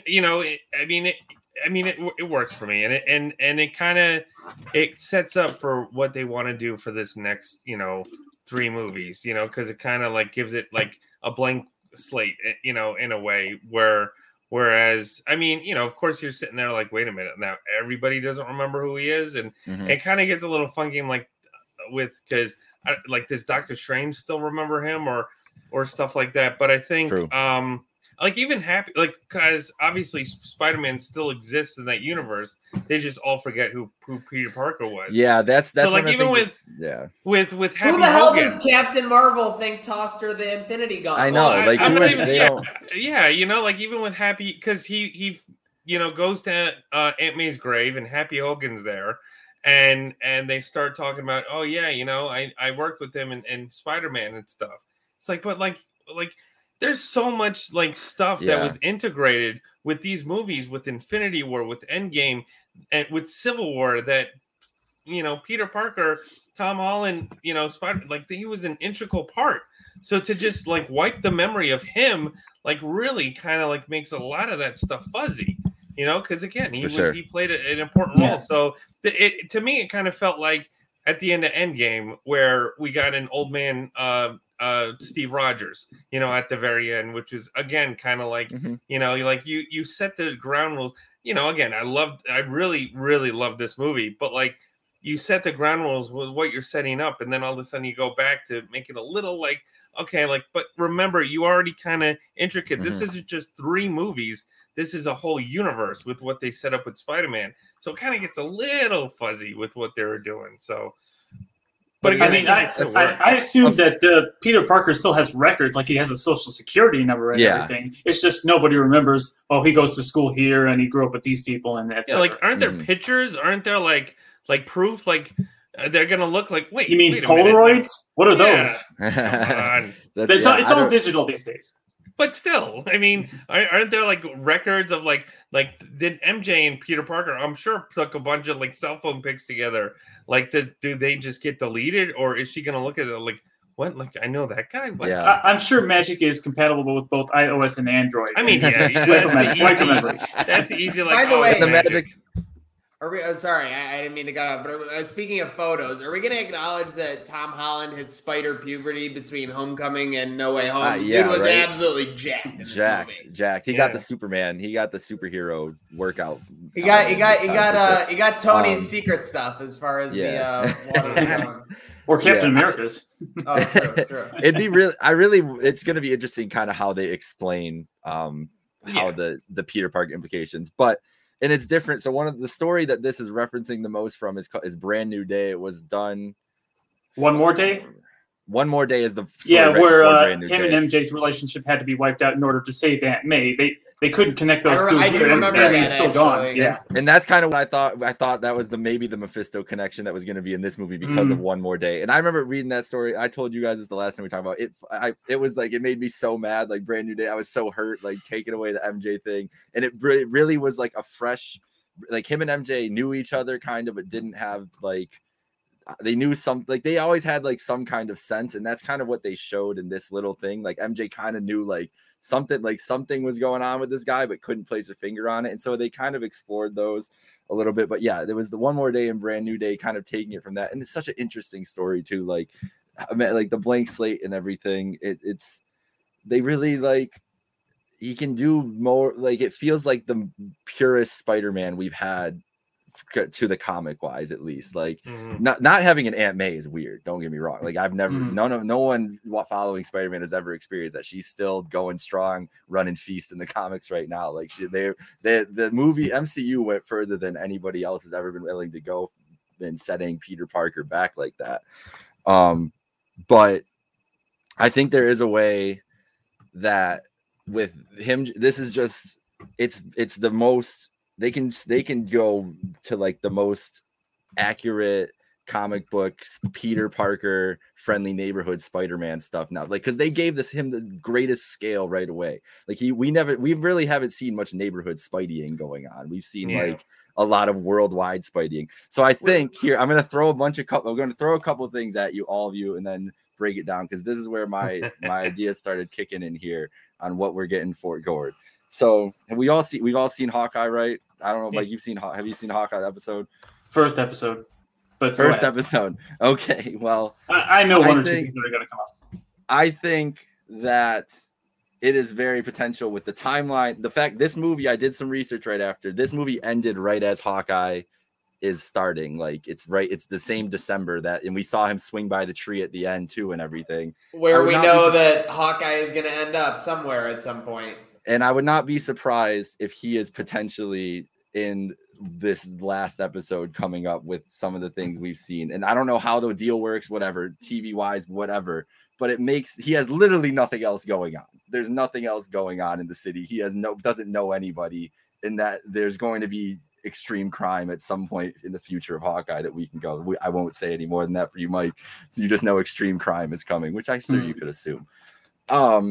I do think, going back to our boy Ned, he was wearing a very orange sweatshirt the whole time. And if you look at his thing, there is a character called the Hobgoblin who Ned leads in the comics, has a chance to turn into at one point. He's brainwashed. They retcon it so he got brainwashed. But the reason I think this could really work, we saw the foreshadowing of it, right? Him saying, "I'm not going to turn into a super villain and try to kill you, Peter." He literally he wasn't going to right on the nose. But so this is why I'm going back to what you're saying about what do people remember of Peter Parker? What do MJ and Ned remember of this battle? Like, MJ still had the scars, so she was there. Yeah. So were they just there and didn't know that it was Peter as Spider-Man? So maybe Ned is harboring some like ill will for being put in this situation by Spider-Man. No. And he saw the glider, like he saw this dude flying around on a glider. And if we're to believe, like, it's just 50-50 odds. Like I said earlier, MJ in Brand New Day, One More Day, kind of always knew that she would, like, something was with Peter, and they ended up there. It took them till now, but they're back together and doing it. It took a while for them to really get back and break that spell that Mephisto kind of put on them, which is obviously, you could see that would be hard. So I think that they will find a way. Zendaya's not going anywhere, obviously, in this trilogy. Like, she's a huge star. None of them They're gonna even if they bring in a different love interest, a Gwen or a Felicia Hardy or whoever else for in the meantime while he's trying to convince MJ of who he is, or they're rebuilding whatever, it's always going to end up being MJ. So your 50-50 split there is that our boy Ned's probably not going to be as happy. So that's one of my other things. And also, if he needs a family figure, you know what family is coming up soon. And he's also boys with one of the people of those family. I'm just saying that could be your crossover movie. Yeah, that could work. John Watts, who did a fantastic job in this movie, his next MCU movie, supposedly. Well, not even supposedly, it is confirmed. It is. It's his next MCU movie. So why would it? And Spider-Man is with that family an immense amount of times, and who knows how they're going to introduce them. What if they're from a different universe and they already knew a Spider-Man from that time, and that's why they like go to him? Like, there's a million ways they could explain it. Those are just the three things leading up, though, I think that we need to watch out for. Ned, I definitely think got to watch out for. Whatever the Spider-Man, the New York crime scene that's going on that we're kind of seeing happen, and then grander scheme. I keep bringing up Fantastic Four because I just really want something to happen, but I do think Spider-Man fits into that very nicely. Well, Casali, thoughts on the future MCU? These three Spidey films, where they go from here? It seems like multiverse of madness on deck.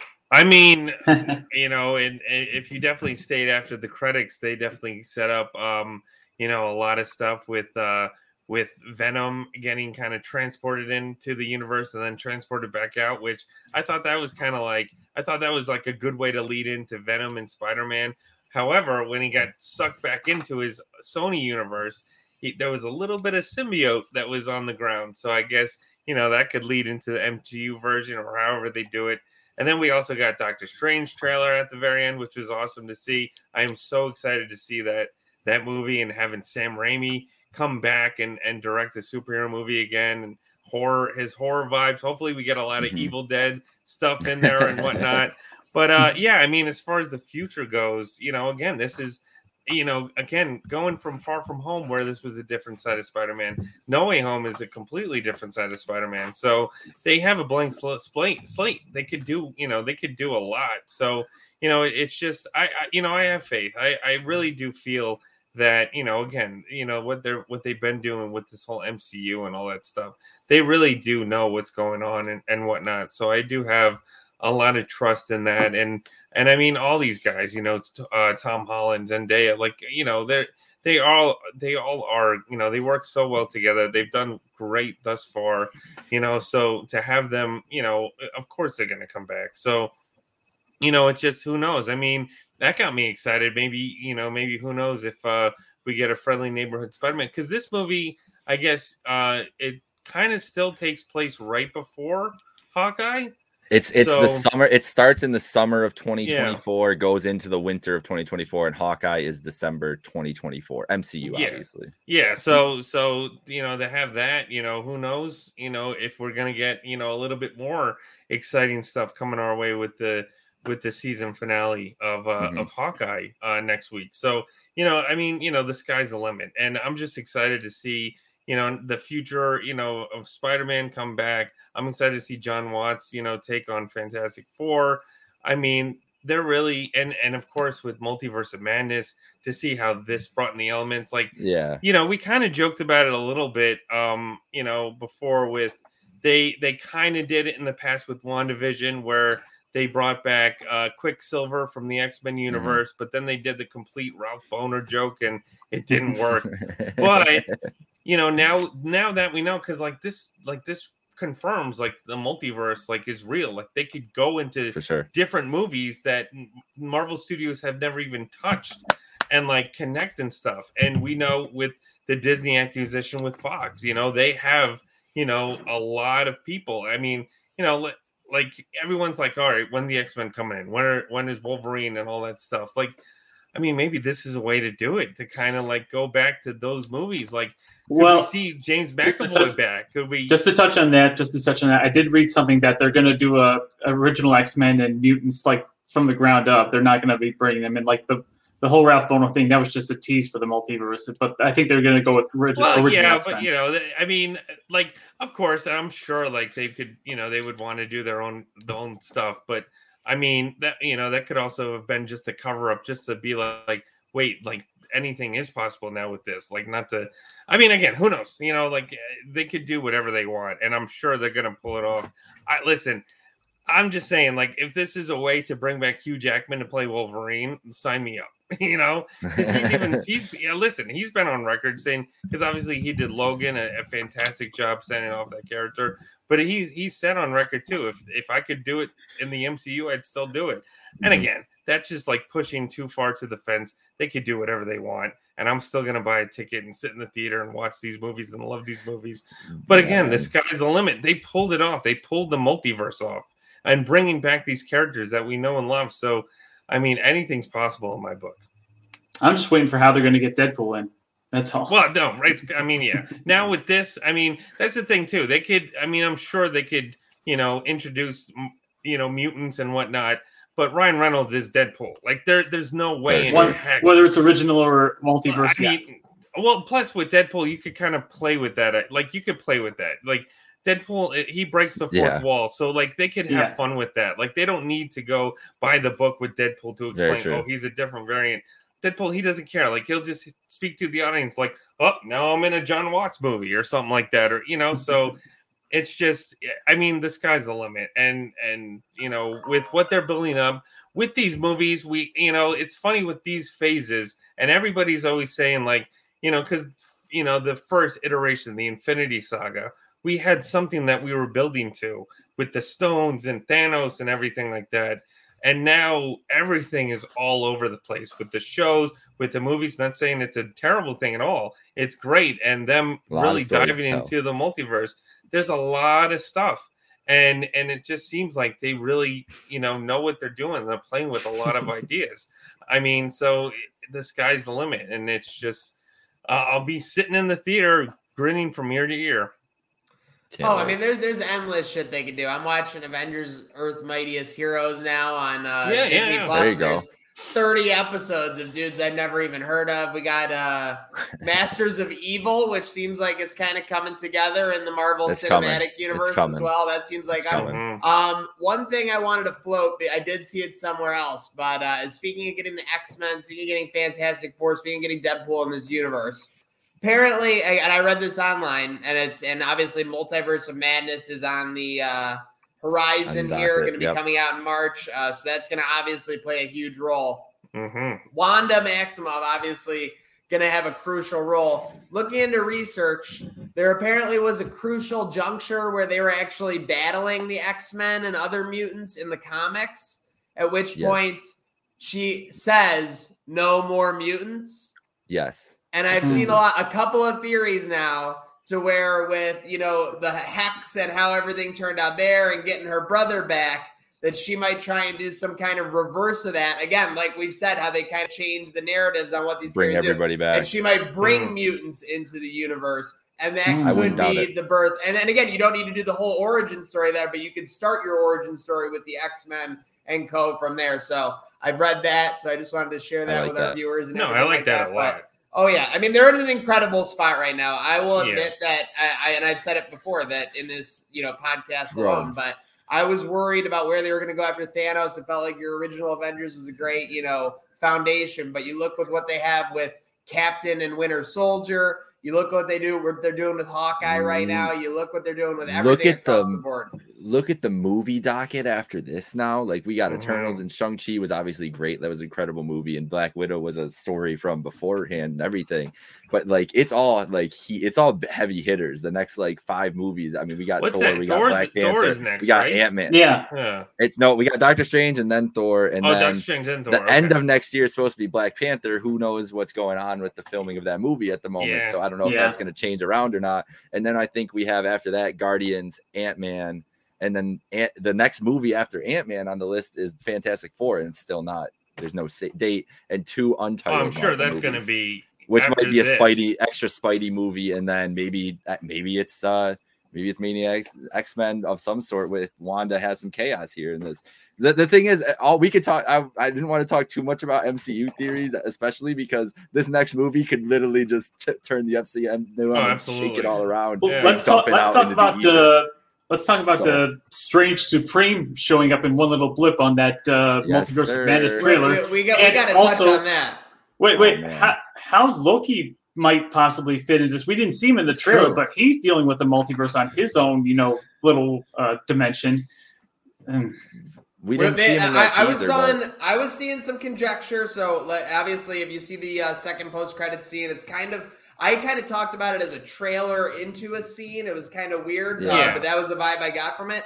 But absolutely, I mean, I don't know if it's the exact same character, but the look and the vibe definitely seemed like Strange Supreme when he said, things just got out of hand. The other, theories I've been reading again, and it's all about theories. That's what makes being part of this universe so fun. Is that Loki and Sylvie would absolutely be on the front lines of a multiversal battle. And just to think that they would come over and be like, and think of them trying to explain the Kang thing to Strange, and oh my gosh, there would be all kinds of madness. Yeah, it's in a way, the conclusion of the Loki series, at least the season 1, it sort of reset everything. Where kind of like Spider-Man, no one knows who he is anymore. He's just a variant, hanging around there. So maybe he's got to resolve all his problems in his end first before he rejoins the MCU movies. Absolutely, everything's on the table. Who knows what's going to happen next? Everyone's got cleaning up to do, or they got a situation outside themselves that they got to clean up. No doubt about it. But hey, speaking of cleaning up, I think we all agree, gents, could not have been a cleaner execution of No Way Home. While we wrap up this review, I'll put you all to the test right now. With your knee-jerk reaction after only seeing it once, I think we've all seen the premiere Marvel movies once or twice, or at least multiple times. Would you rank No Way Home in the top 3 of Marvel movies? It's number 1. I thought top 5 was too easy. Do we all agree top 5 is too easy? Top 5. It's all okay. So we all agree top 5. The thing is, do you get to top 3? I think of Civil War. I think of Endgame. The one that really gives me difficulty is Ragnarok, just because Ragnarok kind of transcended your Marvel movie. A Marvel movie could be hilarious. A Marvel movie could be just outrageous. But I will give it that 3rd spot right now on my knee-jerk reaction. What about you, Sally? I think you have to make room in the top 3 for Infinity War, because that's the Empire Strikes Back of the MCU. I mean, Endgame tied up everything. It was basically like what people call the season finale of a TV series, where all the things from the past just came together, all the characters came together. People might criticize it as not a good movie, but a great conclusion, an epic conclusion. But there's part of me that doesn't necessarily want to say Endgame is one of the greatest, the top 3 movie in the MCU, but it's the ultimate conclusion of the MCU, or at least for phase 1, 2, and 3, so forth. For Spider-Man, do we put it on the same level of Endgame, where it's a great conclusion and a great wrap up? But I don't know. I guess we gotta let time tell whether No Way Home is up there in the top 3 of just great movies. Like, you gotta put Civil War and what was the Winter Soldier? Winter Soldier's got to be up there somewhere in the top 3 or 5. Winter Soldier's in a lot of people's top 5 for sure. Mm-hmm. Yeah, I mean, listen, I don't want to speak too soon, especially because I really feel like I'm just saying I really think this film deserves a second watch. However, from what it was able to pull off, from what I was able to do and pay off the original movies, like this is definitely top 3 for me. I might even have to agree with Jake and go number 1. I just really had a great time. I mean, right now my number 1 is Thor. Thor Ragnarok is just such an amazing film to me, and so funny, and the way that Taika was doing, and who knows, since he's coming back, that could change too. The great thing is every movie keeps getting bigger and bigger. But this also just hit so much to me, seeing Toby and Andrew back, getting those moments, getting those, feelings back from not only paying off the MCU, but paying off those old movies. I mean, this really was something special. So, I mean, I definitely do want to watch it again in order to give it the complete thing, because, the first time you see something, you're just like, you're a kid in a candy store. You're just like, there's so much stuff going on and you're just having a great time. But, I really, really, really love this movie. So for now, I'll say definitely top 3, but it could be number 1. Yeah, bro, it's top 2 and it's not 2 for me. I literally, it's on the razor's edge. It's in the top 3 spiders, and it's not Spider 2 or 3. I'll tell you that much. Exactly. I thought it was. I'm debating with Dark Knight. Like, that's where I'm at with it. Like, even levels, and it's not. I was talking to my dad about it after my family. We watched that movie. I'm like, it wasn't even a fair fight for Marvel movies though, because if you're a Spider-Man, first of all, it's the same thing with Batman and DC. Is if you make a good Spider-Man thing, that's gonna win out no matter what. Like, those are the two that are just gonna dominate. And Spider-Man, the first trilogy did it, and then the third movie obviously was like whatever.